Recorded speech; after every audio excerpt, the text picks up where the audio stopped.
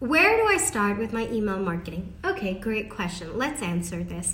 The first place that you need to start is you need to understand what kind of content does your audience want to see more of.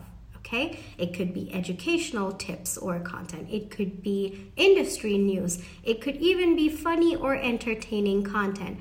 What content do they consider valuable enough for them to open your email? One of the most common concerns that I see among business owners is that they feel their audience may not be so receptive to open emails. And for that, I do want to say that people will consume content, any kind of content, as long as they perceive it to be valuable to them. So it is your job to understand what is considered valuable content for your audience.